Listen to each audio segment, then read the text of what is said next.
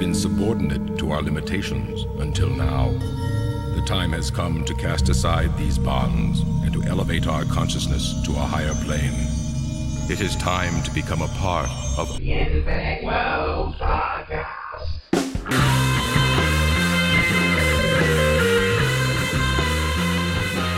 Hey everybody, and welcome to another episode of the Infinite Worlds Podcast. I'm your host, Winston Ward, publisher of Infinite Worlds magazine. As always, I'm joined by my co-host, Nick the Tooth. Winston, we're here, and we're going to jump right into this episode because last episode was kind of a catch-up, and we're going to discuss, I think for both of us, one of the seminal sci-fi properties that we haven't talked about yet, which is Ghost in the Shell. Yeah, if we're going to jump right in, I think we should jump in like back first, but like looking up at the camera and wave our hand in front of us as we like cloak ourselves.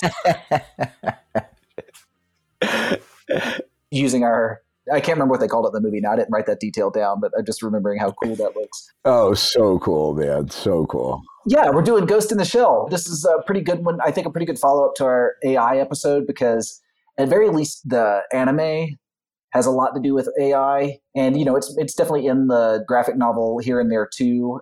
We thought about doing just a cyberpunk episode, like entirely dedicated to cyberpunk, but it's just so broad, you know, and we've already covered Blade Runner and we've already covered Akira. It would be kind of rehashing some of those other ones. So I think we're just going to look at the individual properties. And this, if you're talking about cyberpunk or just science fiction in general, or just manga or anime or animation in general, this is a largely important work in all of those arenas. So I'm really glad we're taking this one on. It's a fun thing to get to rewatch to prepare for the episode. I know. I did the same thing and I forgot.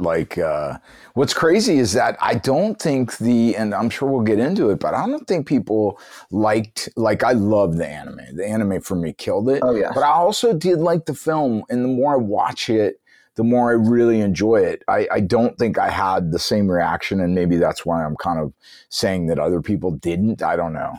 But I liked it. I watched it again for this as well, and I've seen it twice now. The second time watching it, I remember thinking, this isn't as bad as I remember it being. But Exactly. I still wouldn't call myself a fan. I have some notes about why I have that opinion, but we'll get to that when we get to that. Since we're doing Ghost in the Shell, I think it's important that we start first talking about Masamune Shirow, who is the creator of Ghost in the Shell. He is a mangaka and a writer. And Shirow was born on November 23rd, 1961 in Kobe, Japan. He didn't really have an upbringing where he cared much about, at least from what I could tell, like his upbringing didn't seem like that he was destined to be a creator when he was growing up. He went to college I think he was going for business. But when he was in college, he got interested in manga and he started reading them and he decided he was going to create his own. And it turned out that he had an insane amount of talent and capability of doing it, and not to mention work ethic, because, you know, he is both a writer and the artist for these stories. So wait a minute. So he was, what level of an artist was he? Did he all of a sudden just pick up a pen? Well, I don't think it was anything like that. I don't think it's so like dramatic as he just picked up a pen for the first time, you know, but he was not following art as a career path.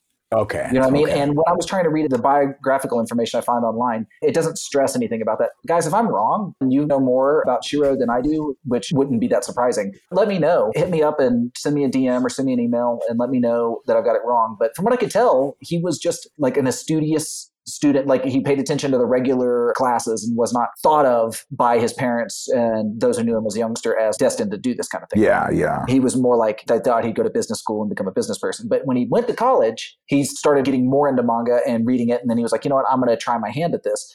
When he was 21 years old, or 21, 22, he created his first manga. It's called Black Magic.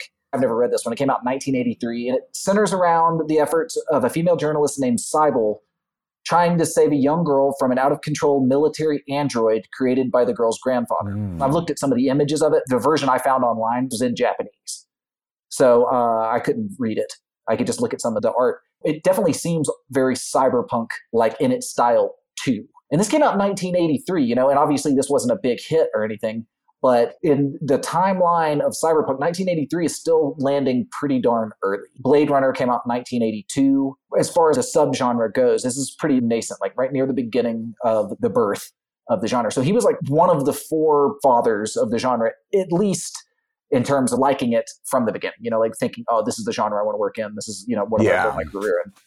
Yeah. And so Black Magic came out It was circulated, it ended up in some magazines. And then 2 years later, he followed it up with what a lot of people who are like heavily into anime think of as his big life's work. And that's a manga called Appleseed. I was somewhat familiar with Appleseed. I've read a couple of issues here and there, and I've seen a couple of the animes. It's been made into 3 different animes, and it's also had like a series in Japan and everything. And this is like a really weird and interesting, but also extremely cyberpunk story. It's set in Los Angeles after a world war, and society is basically crumbling, and there are all these different factions in the world vying for control of different areas and for the whole world and everything. The book follows these 2 SWAT officers. They're called E-SWAT officers. Their names are Dunan Newt and Briarius Hecatoncheires. Dunan Newt and Briarius Hecatoncheires. And they're like SWAT cops, and one of them wears like mecha armor, and they're in Los Angeles trying to deal with this new world situation. We could probably do an episode on Appleseed all by itself. Really? Yeah, I mean, and it's really interesting, and it definitely bears mentioning in the world of cyberpunk. Most people know him for his follow-up to Appleseed, which is, of course, Ghost in the Shell. Having created Appleseed and then Ghost in the Shell, he's already like on par with Ridley Scott. Yeah. Or Katsuhiro Tomo. Yeah. Or William Gibson, as far as being a progenitor of the genre. Yeah. He's there. He's a Neil Stephenson. And since he's created Ghost in the Shell, it's pretty much been what he's worked with ever since. There have been follow-ups to it and different movies made of it, and including the live-action remake. I tried to learn more about Shirow as an individual, and I couldn't really find all that much. But what did fascinate me reading about him was that I learned that he put detailed footnotes for all of the comics he made, in which he describes why he believed the characters would act the way they would, what their motivations are. Oh, wow. He explains the technology they're using and how the technology they're using affects their individual mindset in the world they're in. And I also learned that he's quite a reader. So in that, let's go ahead and jump into Ghost in the Shell, the manga first. I loved the work that he did. I mean, I think his art is amazing. It's really blew me away. And what's crazy, you're talking 1989, man. Right. That is just nuts. Akira was released in 1988. I'm bringing it up because it's a cyberpunk anime. Yeah. Before it was released, the anime at least, Shirow had already been working on Ghost in the Shell for quite some time. Like, he basically started work on it right after Appleseed was released. You know, because he considers it seems like he considers it to be his magnum opus. I want to ask you something, because this is just kind of occurring to me. Okay. When we look at cyberpunk in relation to Akira versus Ghost in the Shell, like Ghost in the Shell to me seems much more of a cyberpunk type of a work, in the sense that there's so much transhumanism, right? Where we're going to meld the machine and man, whereas Akira, you know, it was a little more fantastical. Yes, it took place in like a dystopian like future, but less transhumanism, more like kind of fantastical, almost like Stephen King-ish, like evolution of the you know, like fire starter, telekinesis, all that kind of a thing. Where this is like pure technology. Yeah, pure technology, where you have almost 2 branches to me of like this cyberpunk movement, where you have the simulation type of a thing like Snow Crash with Neil Stephenson. And then with this, you have more of that transhumanism, which is different, right? It's very, very different. But it's the same. It's still melding a man and machine. But this is like, okay, this is more like we're still in the real world, this dystopian world. So it's kind of cool how you have those 2 different branches right there. Absolutely. And I think that's a really good point. I don't know if I would use the word fantastical. I actually don't know how I would describe Akira, you know? I know, right? It's definitely not as based in reality that we understand. I feel like what Akira tries to do is try to say it will not be long before technology or our understanding of the science falls short of the growth of it. Yeah.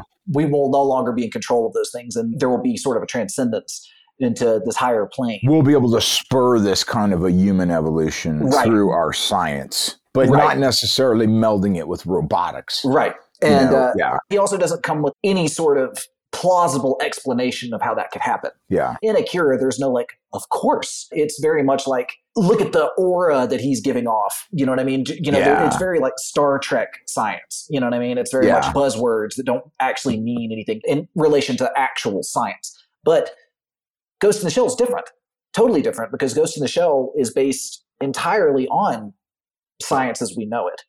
And in fact, many of the things that you see in Ghost in the Shell are, you know, happening all around us. Dude, that's like another thing that I think bears mentioning is that as far as the, you know, foretelling where we would be in 30 years, you know, which is where we are now, you know, 35 years later, it's, I think of those works, you know, I think that Ghost in the Shell is the one that is way closer to predicting reality than much being closer. Any kind of a simulation or spurring this kind of an evolutionary, fantastical, whatever you want to call it. So before we, delve further into that, let's just give like a breakdown of the manga and what it's about for people who aren't necessarily familiar, because I feel like most people are going to be familiar, but I always like to make sure that, you know, we start at square one in case there's a casual listener or it's, you know, a hardcore sci-fi fan who just hasn't gotten around to this yet. I like a recap anyways, you know, because your recap is going to go, oh, I missed that. I didn't think about that. So yeah. That's the great thing about discussing stuff. And I guess that's the great thing about the podcast format, you know? Okay, so Ghost in the Shell is a seinen manga, and seinen mangas are specifically directed towards young men, like teenagers or men in their early 20s. It was illustrated by Masamune Shirow, who was first published in 1989. We've gone over all of that. The title, Ghost in the Shell, is based on the book Ghost in the Machine by Arthur Koestler, which is a book on philosophical psychology that came out in the 1960s, 1967 to be precise. And I won't go all into that, but I'm going to just read this little section. This will take me just a second here. And I feel like that's going to play a part in the discussion. And I feel like we've already kind of hit on it unintentionally. So let me just read this to you. Okay, Koestler's materialistic account argues that the personal experience of duality rises from what Koestler calls a holon. This is a made-up word. The notion of a holon emerges from the observation that everything in nature is both a whole and a part. It's true of atoms, which are whole in themselves, but they're part of molecules. Molecules, which can be both whole and part of cells. Cells, which can be both autonomous units and parts of organisms. It's also true for human beings, who have an independent life and are part of social systems. Every holon is willing to express contradictory tendencies, to express itself and to disappear into something greater than itself. For humans, those tendencies lead to an error in development. We create collective units that are based on the oppression of some individuals and on the inflated egos of others. This is for Koestler an error of transcendence, and that is reflected in the poor integration of our reptilian brains and our cognitive brains. Okay, that is sort of like a summary of the philosophy of the book in a way. Okay. And what really I think is really interesting about this is how cyberpunk really deals with this topic a lot more than you'd think. The idea that every person is a part of something and is an individual.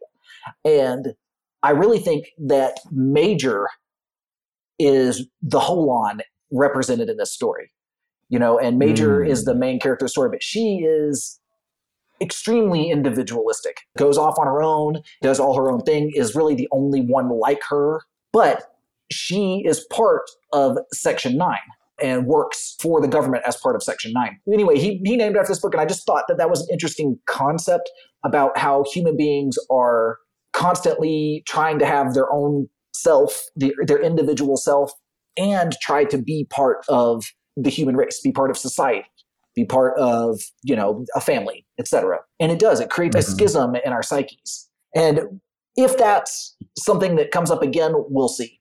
I just thought it was really interesting when I was reading about all this, and I just thought I'd write it down. Yeah, no doubt. So we'll put a pin in that. The name is self-explanatory in a way when you watch the anime, at least, but it's, I feel like a little bit less so in what I've read of the manga. And now we know that there's a bit of a double meaning behind it as well. No, I love things like that because it's really cool to see like what was the real deep themes that were driving the creator of the work. Right. You know what I mean? Right. Where he just kept falling back on this again and again. This is what's driving, you know, this engine. So I love that. I think that's a deep dive. I love it. Another reason I wanted to bring up his reading of this book, you know, obviously he was involved with a lot of different reading because you don't just accidentally pick up Arthur Koestler's The Ghost in the Machine, when you're a Japanese guy. Yeah. You know what I mean? Obviously, he went down a rabbit hole and ended up coming across these ideas. But one thing I want to point out is that when his first manga came out, Black Magic, people really praised the art in it, but they were kind of dismissive of the writing. So I kind of get the impression from that. And although I really like Appleseed, and Appleseed reads pretty well, it is kind of a bit of a mess of a story. Yeah. In a way. It's kind of all over the place. I wouldn't call it the easiest to follow narrative in the world. And it doesn't exactly go anywhere in a way. For the big Appleseed fans out there, I apologize. I'm not trying to kick your baby or anything over here. I just mean it doesn't quite have the philosophical underpinnings, obviously, that goes to the shells. That's my point. Exactly. And so many of the works that we've talked about, the great works, do have that underpinning, that philosophical underpinning that drives the entire thing. That's Absolutely. what I dig about that. It seems to me like Masamune Shirow saw that people were dismissive of his writing and said, you know what I'm going to do is I'm going to build a foundation in my own mind of philosophical thought so that I can tell a better story. You know who talked about that real quick was Hemingway. Hemingway talked about, listen, these are the things that you as a writer, it's like the iceberg theory. You only need to show the really tip of the iceberg, but the author has to know how the shape and the size and what constitutes that iceberg below the water. And that, I think this is part of it, right? Right. Yeah. Even if he's not showing it in every sentence, it's like the story as a whole tells you that. And like you say, it's the story and what you read in a Hemingway book, which is usually very pared down, very easy to read story. And beneath it exists all these philosophical ideas, like The Old Man and the Sea is a classic example of this. When you first start learning about this idea of philosophy being hidden behind simple writing, usually the story they show you in school is The Old Man and the Sea. You know what I mean? They're like, here's the example of that idea. Yeah. Hemingway's a perfect example, actually. So now that we know that, at least about the creation of this book, let's go a little bit more into the plot. It's set in a fictional city in Japan called Niihama. It's a Niihama prefecture, and it's in the mid-21st century, so for us, the not-too-distant future. And it follows the members of Public Security Section 9. They're kind of hard to describe. They're like a paramilitary, police, task force, SWAT team, covert political organization, counter-terrorism, counter-cyber-terrorism, like a Black Ops organization. Yeah, Black Ops, yeah. In fact, in the film, the first thing we see is a member of the organization assassinate someone. And the story mostly centers around Major Motoko Kusanagi. And Major is such an awesome character, man. She's a highly advanced cyborg, and you could almost not even call her a cyborg. She's almost a full-on robot. Her entire body is cybernetic, robotic. The only thing is that she has an upgraded human brain. Her brain was originally belonged to a human being, but has been upgraded with cybernetic parts as well. So it's not even a fully human brain. Basically, the story sets around her. She's like hella strong. She's hella fast. She's fearless. She's a great tactician. As a character, she's almost perfect, Mm-hmm. Other than because she is cybernetic, it makes her vulnerable to cyber attacks and like being hacked and that kind of thing. And that's sort of a part of her character, her struggle in this cyberpunk world, which I think there's a point to be made there as well. And here's another thing I also wanted to point out, and this will go over into the movie as well, is that her character is very beautiful and intentionally beautifully drawn and often appears to be almost nude, even though, she has robotic parts, whatever. Both in the manga and in the film, she's like, happy to be not wearing clothes. Mm-hmm. But one of the things that's interesting about that for me is that unlike so many other mangas and so many other just general works of fiction and in pop culture works, is that even though she is presented this way, which I'm sure, was a stylistic choice on Shirow's part because it's a book written for young men, none of the other characters in the story ever sexualize Major in any way that I've ever seen.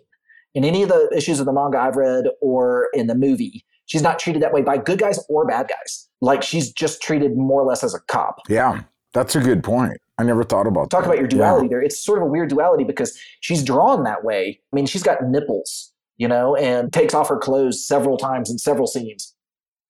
But none of the other characters are like, awooga, their tongues hanging out, which is totally normal in pop culture, but nobody ever does that with her. So I don't exactly know what Shirow's motivation behind that decision was, but it is interesting to observe. Now that I noticed it, I was like, huh. The reason I saw that is somebody actually left a comment. This is from somebody named Mark Kanaya Jr. I think that's how you'd say it, or Mark K. Anaya. He said, there's possibly release versions where she's edited or censored, but he said that they understand that they made a concerted effort to not make major sexualized. And I mean, when they say they have to mean Shiro. Mm-hmm. I mean, even though he didn't direct or write the screenplay to the film, he surely was involved with the production, you know? Yeah. So that's pretty much the story there. On the surface, that plot, a hyper-advanced cyborg who's on a SWAT team, you know, if you just tell that to a normal person, most of the time they're not going to get any sort of impression about the philosophical nature of this work. You might hear that and think action movie.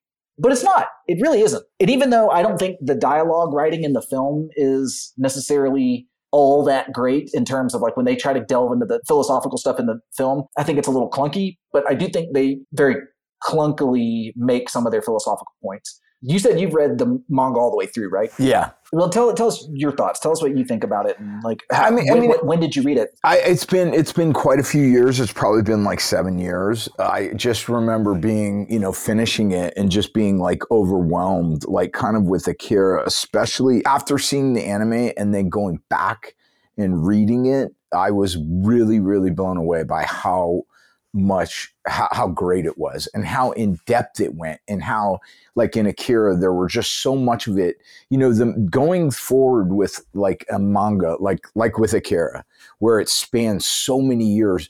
They actually are able to dive into things that we're not able to do in a short 2-hour movie. And so that's kind of what I was blown away by. And so I recommend to anybody who really likes the anime or the film to go ahead and pick up the manga and just take your time and go through it, because it was exactly just like with Akira, where I was like, oh, I cannot believe how literary this is.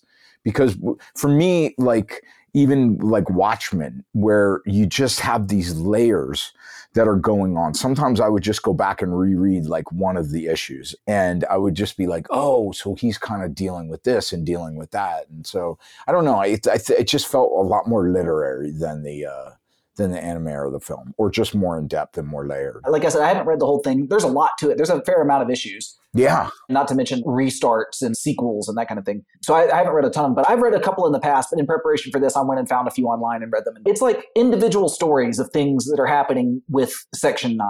Mm-hmm. And sometimes they're related to cyber attacks. Sometimes they're related to like regular government espionage, internal investigation type stories, that kind of thing. But as you say, they all kind of like take a literary and philosophical bent to them in like one direction or another.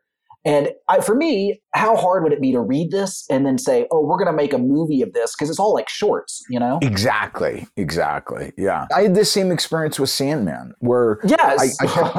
where you're just like, okay, I love the Netflix live action of Sandman, but yeah, it's quite good. It's amazing. But at the same time, going back after watching and then going back and rereading Sandman, I'm like, I forgot how expansive that work it really is. And so it's kind of a cool thing to go back. You know what I used to do when I was younger and I would watch a movie that I really enjoyed, I would go back and try and find the book and read the book. Mm-hmm. And I actually enjoyed that just as much as reading the book first and then the movie, because absolutely, you always say this about how they're like companion pieces and not, they shouldn't be competing with one another. Yeah. People say, oh, the book's better or the movie's better or whatever. And it's always like, well, read them both and then they're both better.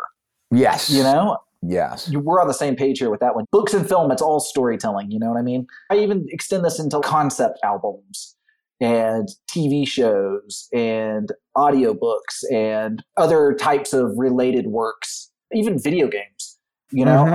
Although I personally don't play video games, it's not because that's a condemnation of video games. It's just I don't have time. When I watch somebody else I know playing a video game and I start paying attention to the story being told, I'm like, okay, so this is like, it's a story. This is an in-depth story here. In-depth story. Yeah. Yeah. You have to really keep in mind that I love the way to describe a movie is that it's really a short story. It's not a novel. Right. You only have 2 hours. You can only deal with X amount of scenes. There's only like 30, so whatever scenes that you can really put in a movie. There's not that many that you're going to be able to throw into 2 hours. You're absolutely right. This is a good segue into the film. The anime was released in 1995, and it was directed by Mamoru Oshii, and the screenplay was by Kazunori Ito. So these are two filmmakers that had worked together before. They had done some mecha work before and some like sort of indie animated films. And they were kind of known for being like indie animated film collaborators. Okay. I think they did a really good idea of, instead of trying to fit a whole bunch of these little stories together somehow or string them together, they just picked a storyline that fit in with the storylines from the manga and just kind of went with one individual story. Mm-hmm. And you're right. It's the kind of story you'd read in a single issue. I think they call them chapters in manga, if I'm not mistaken. Mm-hmm. It's just like one little story and you read all about it and that's the end of it. It definitely has an ending that wouldn't fit in with the rest of them, but that's the power of a feature-length film. So you could do that. Mm-hmm. So this movie came out in 1995. Guys, if you haven't seen this movie, definitely watch this movie. It's short. It's only an hour and like 25 minutes long, but it is a profoundly excellent movie. It takes a little bit of, I'll be clear, it's not meant for young audiences. It's definitely a movie that you have to pay a little bit of attention to, and a movie that it might require 2 viewings for some folks. Don't worry if it does. It's taken me a lot of viewings to fully appreciate it. But it's kind of a complex plot with a lot of deep philosophical questions being asked throughout.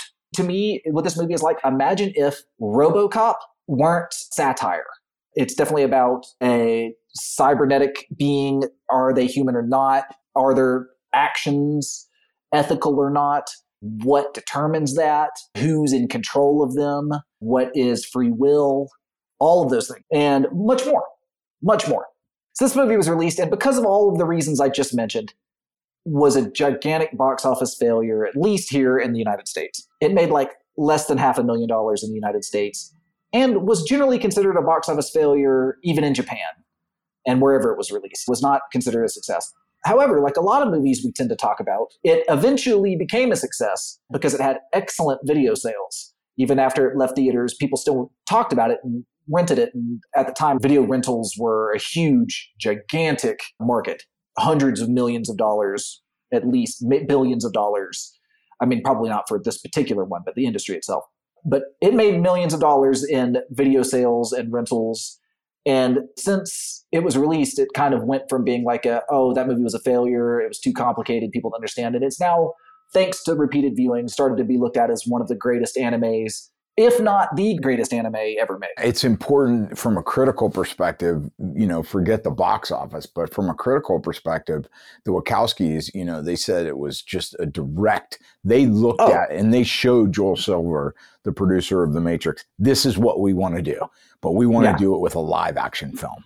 We want to create this for real. They were super successful, I'll tell you. James Cameron said he regarded it as, quote, the first truly adult animation film to reach a level of literary and visual excellence. I like almost all of his films except what he's been doing lately, but I certainly respect him as a filmmaker, man. The guy definitely knows. We talked about James Cameron quite a few times on this. I think, didn't we do a James Cameron episode at one point? We might have. I mean... If we didn't, we talked about him at great length on some episode. Yeah, for sure. We've been doing this long enough, guys, that I do forget things that we've done now. It's been sufficient amount of time has passed now. I mean, we're at like episode, I think this is like the 43rd episode or something. So forgive me, I don't remember everything. So the plot of the movie is like I said, like a standalone plot. And it once again stars the Major. This one's about an elusive cyber criminal called the Puppet Master, who's been hacking into people's minds because, like I say, everybody has cybernetic implants in their brains these days, and is like controlling them like the Puppet Master would, and is making them do all of these things that really are kind of hard to understand what the motivation is. Honestly, until the end of the movie, you find out. I don't want to spoil it for everybody. You know what? We're going to spoil it. So sorry, every guy. Spoiling it. Okay, so at the end of the movie, you find out that the Puppet Master is an accidental artificial intelligence. it is an artificial intelligence that was programmed by a programmer or a team of programmers. Actually, it was an artificial intelligence that spontaneously coalesced from the data stream on the World Wide Web because so much information was traveling back and forth that eventually the spark of life occurred in cyberspace. And this being, known as the Puppet Master, came to exist. And because it's made entirely of data, it is extremely powerful, learns very quickly, becomes sentient, and immediately notices Major, who is just barely human, but also highly, highly advanced. You find out that basically all of the stuff that the Puppet Master has been up to has been an attempt to make contact with the Major. And at the end of the movie, it's revealed that the Puppet Master's end game is to mate with the Major, but not in a sexual way. The idea is that the two entities merge together to become one entity, something new that's never been seen before in the world. There's a great moment where Major's like, well, then I'll stop being myself. And the Puppet Master is basically like, yeah, that's the whole point. You know, you can't ever change by staying the same. And there's a really cool philosophy behind all of that. The reveal is actually an excellent reveal. And in the end, they do merge together. The Major is reborn. Her cybernetic body is destroyed and she's put in a new body. And it's like a little girl's body. But it's not just the Major anymore. It's the Major and the Puppet Master together as a new being. Wow. So cool. Very, very kind of Buddhist where, you know, the idea of the individual self is an illusion. And to hold on to that causes suffering. I wonder how much of that, if he was influenced, you know, by any Buddhist thinking, because it's really cool. It really is, right? I mean, you know, he's a Japanese guy. Buddhist thought is prevalent in Japanese culture. You know, Buddhism is not the main religion there, or maybe it is. It's among them. It's among the main religions there. Yeah. I'll say that. There's no question that that's likely part of it. Very cool. And the anime is super short and sweet. It's filled with action. It's filled with absolutely bonkers animation from start to finish. If there's a movie that competes with Akira in terms of sheer hand-drawn animation, this one's it. Some of the visual effects, like I was describing in the cloaking, shielding that the Major used and several other characters in the story use, and that's just beautifully rendered. The motion is beautifully rendered. There's a lot of gunfire in this anime, more than most, and the gunfire is incredible. Like, that's one thing that when I was watching again, I was like, man, the gunfire mechanics in this, they are so good. They're so on point. They kill it, huh? I felt like I was watching Heat or a James Cameron movie where I was just like, man, it's super convincing gunfighting. And overall, you know, it's a super satisfying movie experience, especially if you don't force yourself to try to understand all of the philosophy all at once. If you could just do yourself a favor, in my opinion, if you are planning to watch it for the first time, watch it just for the sake of enjoying it without thinking too hard about it. And allow some of the plot points to kind of like catch up to you. Not that I think you should not try to look for the deeper meanings to things, because you absolutely should. But, you know, you can also enjoy things without that too. Oh, absolutely. And I think that's where, you know, it's very literary in that sense, where it's operating on many levels. Where you're watching that first level and then you're going back and watching it again and again. And you're like, oh, shit, man. You know, if you don't know anything about Ghost in the Shell at all, you might think it's like a pew-pew sci-fi movie. Yeah. And it is. But it's also this whole other thing, too. You could probably watch this movie on mute and absolutely love it. I guess that brings us to the remake. Before that, we'll just say that the movie was eventually gained success. It had a sequel called Ghost in the Shell 2 Innocence. I saw it a couple of years ago, and it's pretty good. It's pretty good. I probably should watch it again to see how much I actually like it. But having not seen it in like 3 or 4 years, I would recommend it, you know, to watch. Especially if you think Ghost in the Shell, go ahead and watch the sequel. I'll watch. There's also 2 different animated series. And honestly, I haven't seen any of those, but I will say this. This story, the manga idea behind the manga lends itself very strongly to the animated series. Because as I said, these are like, it's very episodic in the manga. And it's always a different like case, you know, or a different objective. Again, I haven't seen these, so I can't really tell you too much about it. But that brings us to the 2017 live action remake that starred Scarlett Johansson. I saw it when it came out and I watched it again this week. Like I said earlier in the episode, I liked it more this time, but I still had, it definitely felt a little dumbed down. The movie follows more or less the same plot as the anime. The live action follows more or less the same plot as the anime, except for there's one like really big difference. And I think for me, it causes a lot of dislike. Okay. One thing is obviously Scarlett Johansson plays the Major and she's a white lady. And, you know, there's the accusation of whitewashing in this movie. Yeah, there was so much controversy over that, right? They do sort of explain it away in this movie. She's not Major Makoto Kusanagi. She's Major Mira Killian. But they explain away the whitewashing by saying, you know, it's all these cybernetic bodies and there's like a black market for these cybernetic bodies. And that her white cybernetic body was just like the available body for the ghost, which is the ghost in the shell in the series is like the soul, the human soul. That her ghost was transplanted into this white girl's body. But she was originally, as a little girl, Motoko Kusanagi. And that's her soul, which I guess is you know, if you want to do that, you know, like, but for me, I was like, why even bother? What difference does that make? You know, like she goes and meets her Japanese mom and everything in the movie. And I'm like, okay. This movie has a slightly different plot where it's focusing on this character, the puppet master. It's instead around another cyborg that was created in the same program that created the Major. And this cyborg's attempt to expose the black market body parts ring that's going on to create these cyborgs. Like basically, you know, people are dying so that the cyborgs can be made. And it's all like underground and everything. So the plot's different in that regard. It's disappointing to me because, you know, I really like the Puppet Master plot. And I really like the idea of the philosophical stuff that comes with that. You know what I mean? It's less moral and more philosophical. And this movie makes it more of a moral issue. And it's more about like, oh, they're killing people to make cyborgs, and that's a problem. We should stop that. And in the original, it's like, we're going to become something completely unheard of now because we're, you know, and they don't even like bother to talk about the morality of it because the morality of it's completely unexplored because it's a totally new thing. So I do feel like in a way it's dumbed down a little bit. I love that opening scene. I think for me, like I enjoy like the visuals of this one, of the movie were so cool.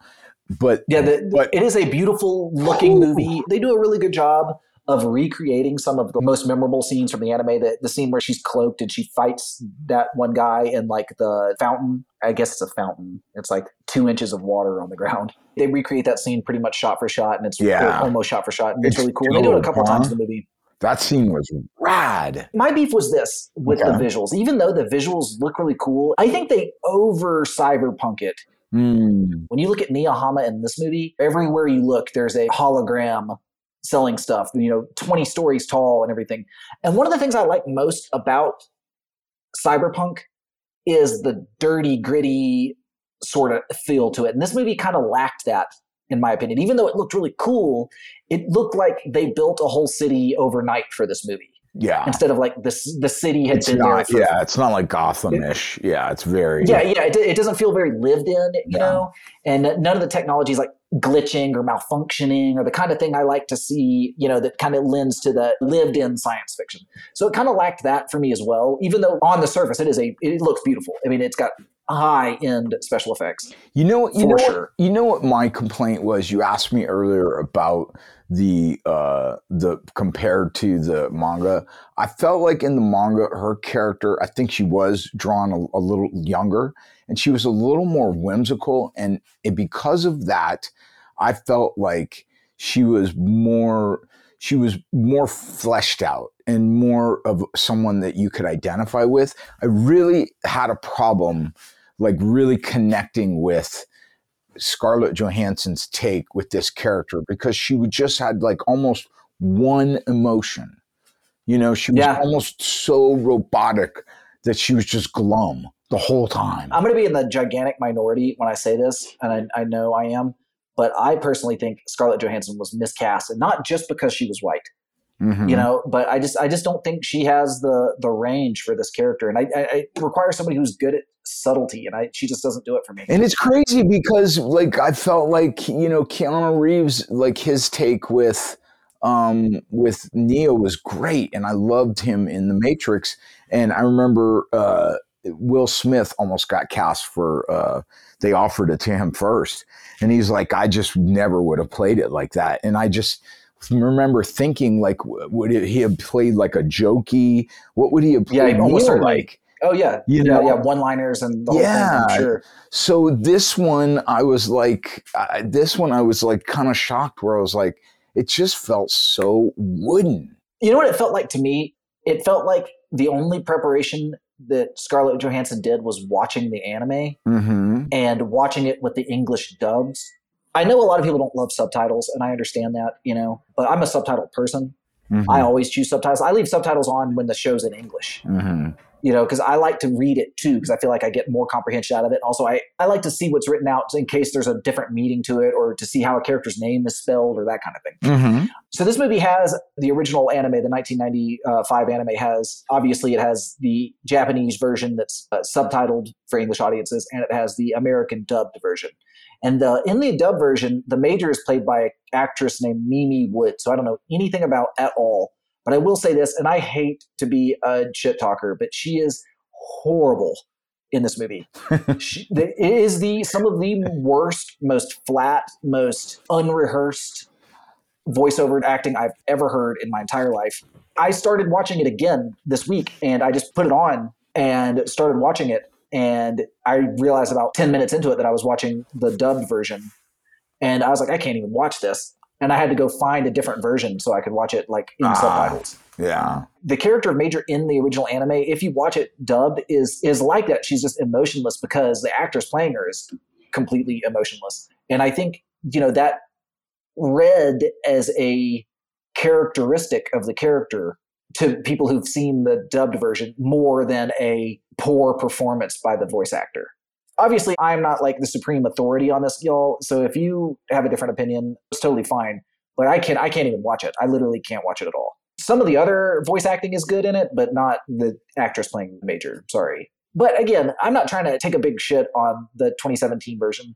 It's got its moments. There's definitely likable qualities to it. I liked it visually. I thought the graphics were cool. I thought the opening scene was dope with those spiders and the geisha. There are tons of dope scenes. Yeah. Like, it's a cool looking movie. I just watched it like day before yesterday, and it's got lots of cool looking stuff in it, for sure. So, in regards to as a property, as far as like a gargantuan property, I was blown away to, I play video games. I love video games, but I haven't played any of the Ghost in the Shell. So I was blown away to see that as a property, you've got anime, you got manga, anime, film, blockbuster film, you got video games. I mean, you're talking about like $1 billion $1 billion property. Can you believe how freaking big this thing is? Yeah, it's got to be billions of dollars for sure. I mean, at this point, the value, I tried to Google value of the franchise just now, and nothing came up. Sometimes you can find that information. Sometimes you can't. Yeah. Yeah. Animated series. You're right. Animated series, not just oh my God. Yeah. And, plus the potential value, you know what I mean? The potential to create new movies and new video games, new animated series too, on top of this. So, and I'm sure you've got like merchandising included in that, as far as figurines and toys. I would own some Ghost in the Shell merchandise in a heartbeat. Heartbeat, man. If I could have a little Major figure, that'd be sweet. I'd have that for sure. I mean, I guess I could have that. I'm not like, I'm the kind of guy who buys something like that when I see it in person and the mood strikes me and I've got the money in my pocket. I'm not the kind of guy who's like online shopping for that kind of stuff. Yeah, at the drop. It's like dropping today. You got one. I'm not that guy at all. You know what I mean? About anything at all. But I own a 16-inch Mechagodzilla figure that's in my office that I was just at a comic book store and it was sitting there and I was like, well, that's coming home with me. You know what I mean? And I'm more like that. I'm more like, I need that in my life. I'm not thinking about it until I'm there. Yeah. I think the interesting question for me is back to the beginning, kind of wrapping this up, is the prophetic, nature of, what he, unleashed in or predicted or foretold in late 80s. It's like we're getting close with Elon Musk's Neuralink. And I mean, I think we're closer to this again than any other, aspect, the simulation theory, and where we're that might be a century away. We got the metaverse, but there's a long way to go. But as far as us transhumanism and implanting various, we're already doing that. Yeah, we kind of touched on this earlier in this episode, but 30 years ago when this idea was fresh, it might have seemed like the distant future or an improbable future, or maybe even just an unlikely future. But now it's definitely reality. Mm-hmm. We don't have the Neuralink implants available to us yet, but the technology already exists. And, they're developing that stuff. Like having that kind of thing be a part of our life, having our brains hacked and trying to preserve our ghost when, our mind is accidentally downloading like viruses and all this kind of stuff. That's going to be the next plane of human existence. I mean, we're already there. This kind of work is happening in research labs around the world, where I just read something about, where someone who's paralyzed was able to now, with a brain implant, able to just type out sentences with thought. That is crazy. That is getting us so close. That's one piece of the puzzle to where we're integrated. In my opinion, worldwide society would have to collapse on a monumental scale in order to avoid this reality. Yeah. We're too far into it now.